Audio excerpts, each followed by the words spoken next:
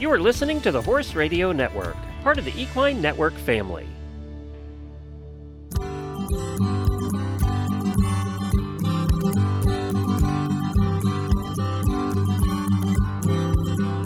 Thank you so much for having me on today.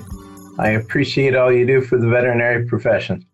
Well, thank you, Dr. Tomlinson. We're really happy to welcome everybody to this episode of the Business of Practice podcast. And today we're going to talk to Dr. Mike Tomlinson, who's a DVM and an MBA, about professional pricing. And I'm your host, Kim Brown. I'm the editor of Equimanagement. And I want to tell you a little about Dr. Tomlinson. He's the owner of Tomlinson Equine, which is a referral practice limited to Olympic and pre-Olympic horses, with an emphasis on longevity and performance in the jumping, dressage, eventing, vaulting, and endurance disciplines.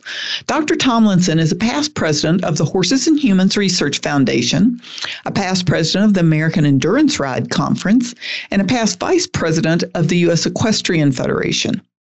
He served as the president of the USEF Veterinary Commission, #1, for the 2018 World Equestrian Games.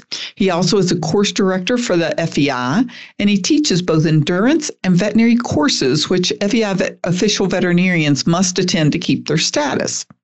So last year, for those of you who are familiar with our podcast and listened to us for a while, in June, we had a great chat on this podcast with Dr. Tomlinson about leveraging your veterinary team. And if you didn't listen to that one, you can go back and hear it on any of your favorite podcast networks, or you can go to equimanagement.com and find it. So this time, we're going to focus on pricing in your practice, which gives most veterinarians the shivers and makes them want to run and go do rectal palpations. So first, I want to ask, why do you advise veterinarians to not raise rates across the board? Raising rates across the board, while people understand it in times of great inflation, such as right now, generally they look at it as a money grab because everything's going up all at once, and they know that costs don't go up all at once. It is much more difficult, but much better to look at each item and try to see what you feel is the perceived intrinsic value to the clients. And yes, that takes a lot of time, but if you say everything went up 5%, nobody's going to be happy. Everybody's going to see something wrong. Yeah, that's probably true. So what is perceived value? What does that mean with your clients? Well, the greatest thing with perceived value depends on how you have educated your clients. And most clients today are being educated primarily by marketing from Amazon, Walmart, Value Vet, etc., who are the low-cost leaders. They put a very inexpensive product out in front of them and say, this is value. If you come along and bring them the same product for more, you do not have perceived value. And that really leads me to the most important thing that I could say to most veterinarians about pricing. You are not Walmart. You cannot sell these things at the rate they can. They can buy pallets and pallets of wormer. You cannot. So don't compete with them. However, you are a professional. They cannot compete with you. So do what you're good at, what you're trained for, and sell your time, experience, and knowledge.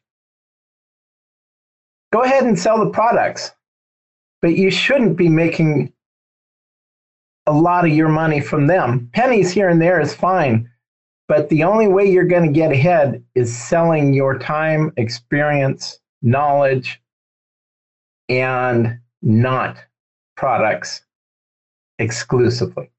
The Business of Practice podcast is brought to you by Care Credit. Care Credit keeps equine veterinarians at the heart of care by providing horse owners with simple, budget-friendly financing options. By bridging the gap between cost and care, Care Credit supports healthy financial relationships between veterinarians and their clients. It can help them move forward with care a horse needs whenever and wherever it's needed. So tell me maybe what a conversation like that might look like.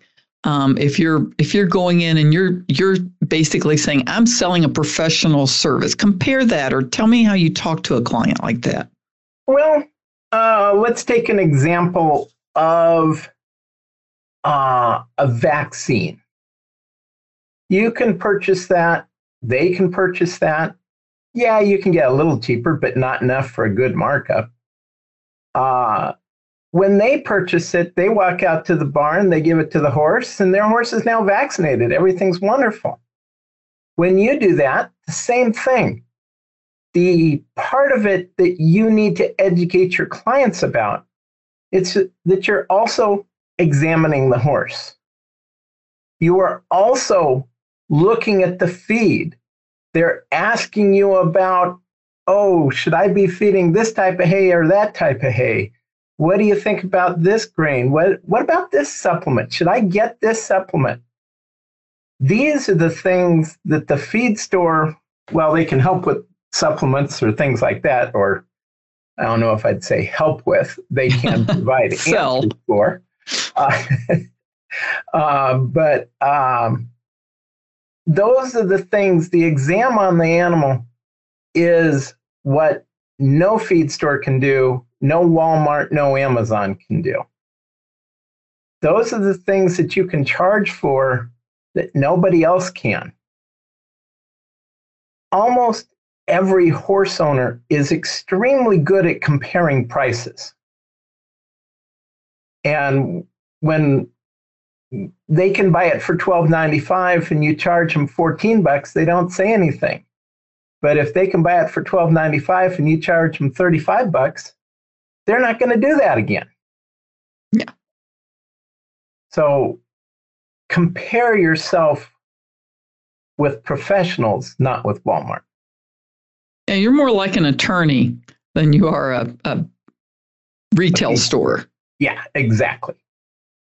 And that is why we have so few equine vets these days, is because we've always been more like a retail store. And times have changed. Most of us old codgers haven't. We have to change to bill for our time, not for the product. Yeah. And I remember those days when your vets came and they gave themselves away and charged you extra for the products. Yes. Yes. And what has happened, if you go in and try and have your dog's teeth cleaned, you're going to be totally surprised at the price which your dog costs you, because you go, man, I should double my fees. And you know what? You should. Equine practitioners have been the most economical thing in the entire equestrian market. And horse vets have to learn to raise their fees, or else we're going to be a species that will never be there again. Yeah, and we're already, in the market having problems trying to find veterinarians to do services. And we're talking about the professional services that only a vet can do. Right. And those are what, to get back to pricing, those are what you should charge for. My philosophy is I charge in my brain, a price per hour. And that includes when I'm sitting there having coffee with them. That includes when I'm talking to them about their new puppies and everything else. How long did it take me to do that visit? And that is my professional fee. And then any other things, if I dispensed a probiotic and 3 other things, Those I charge the price that they can get it through Amazon, ValueVet, or one of those others. But my fee for my services is at my rates. And if I'm there for a half an hour, I charge for a half an hour. And you can itemize it any way you want, but it's a professional fee. And I think that's the whole point of what you're trying to say. Veterinarians are professionals. They have spent a lot of time and money and years gaining their experience, and they are professionals, and they should be paid and treated as professionals. Yeah. Many people have software, many veterinarians have software systems that encourage them to nickel and dime and just itemize everything. And while the human medical does that, and that's where they learned how to do it, that's because insurance pays pennies on the dollar for everything. And they have to nickel and dime the insurance companies. We don't. We're charging a person for their after-tax cash. It's very, very different. And they feel it when they get an invoice. And, I often think, oh, well, these guys are so rich, they'd never look at it. Believe me, I don't care if you're worth billions of dollars, they check out every invoice. So make sure your invoice says what you want it to. Your invoice is the lasting impression that they get from you. It should be very professional. It should say exactly what you found. It does not have to have all the medical records in it, but it does need to be very professional.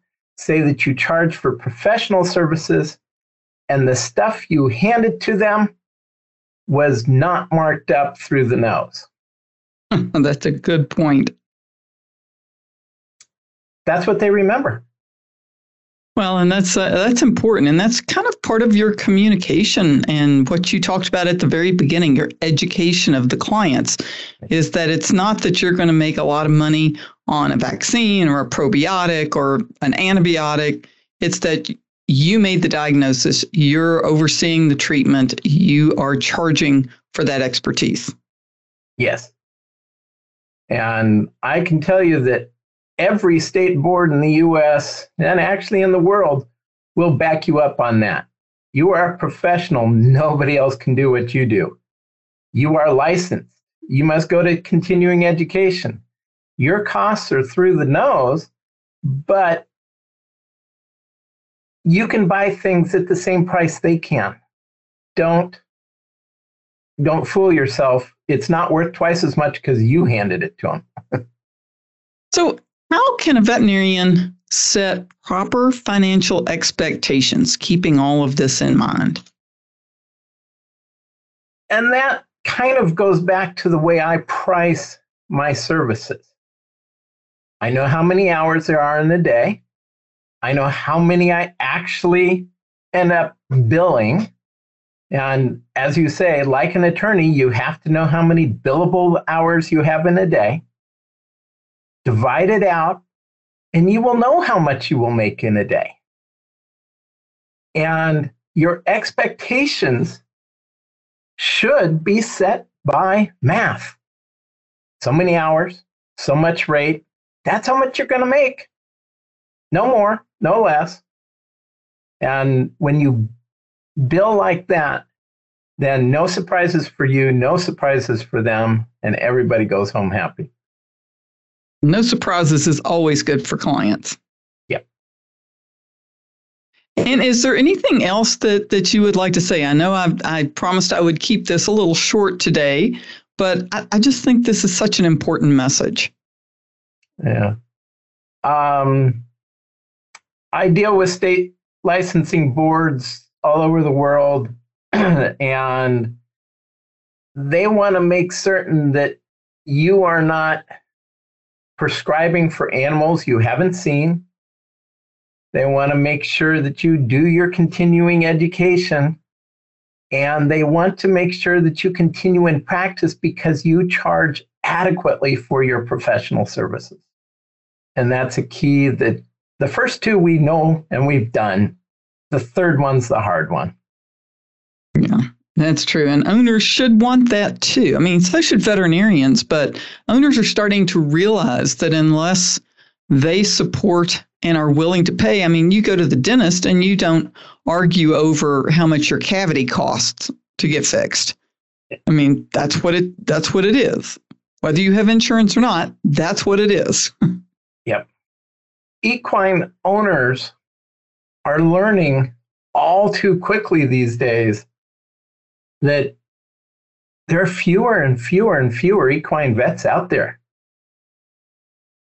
And the primary reason, in addition to working 24/7, being on call all the time, etc., having no life, the other reason is not only do you not have a life, you don't get paid for it. So if we can change those two things, we'll have a lot more equine vets, and the horse owners and the horses will be much happier. I totally agree with you, Dr. Tomlinson. And thank you so much for coming in and joining us today on the Business of Practice podcast. And a big thanks to our sponsor, CareCredit. And we invite our listeners to visit equimanagement.com or your favorite podcast network to hear every episode of the Business of Practice. And if you have any questions or suggestions, you can send an email to me at kbrown@equinenetwork.com. That's the letter K Brown at equinenetwork.com. The Business of Practice podcast is a production of the Equine Podcast Network, an entity of the Equine Network, LLC.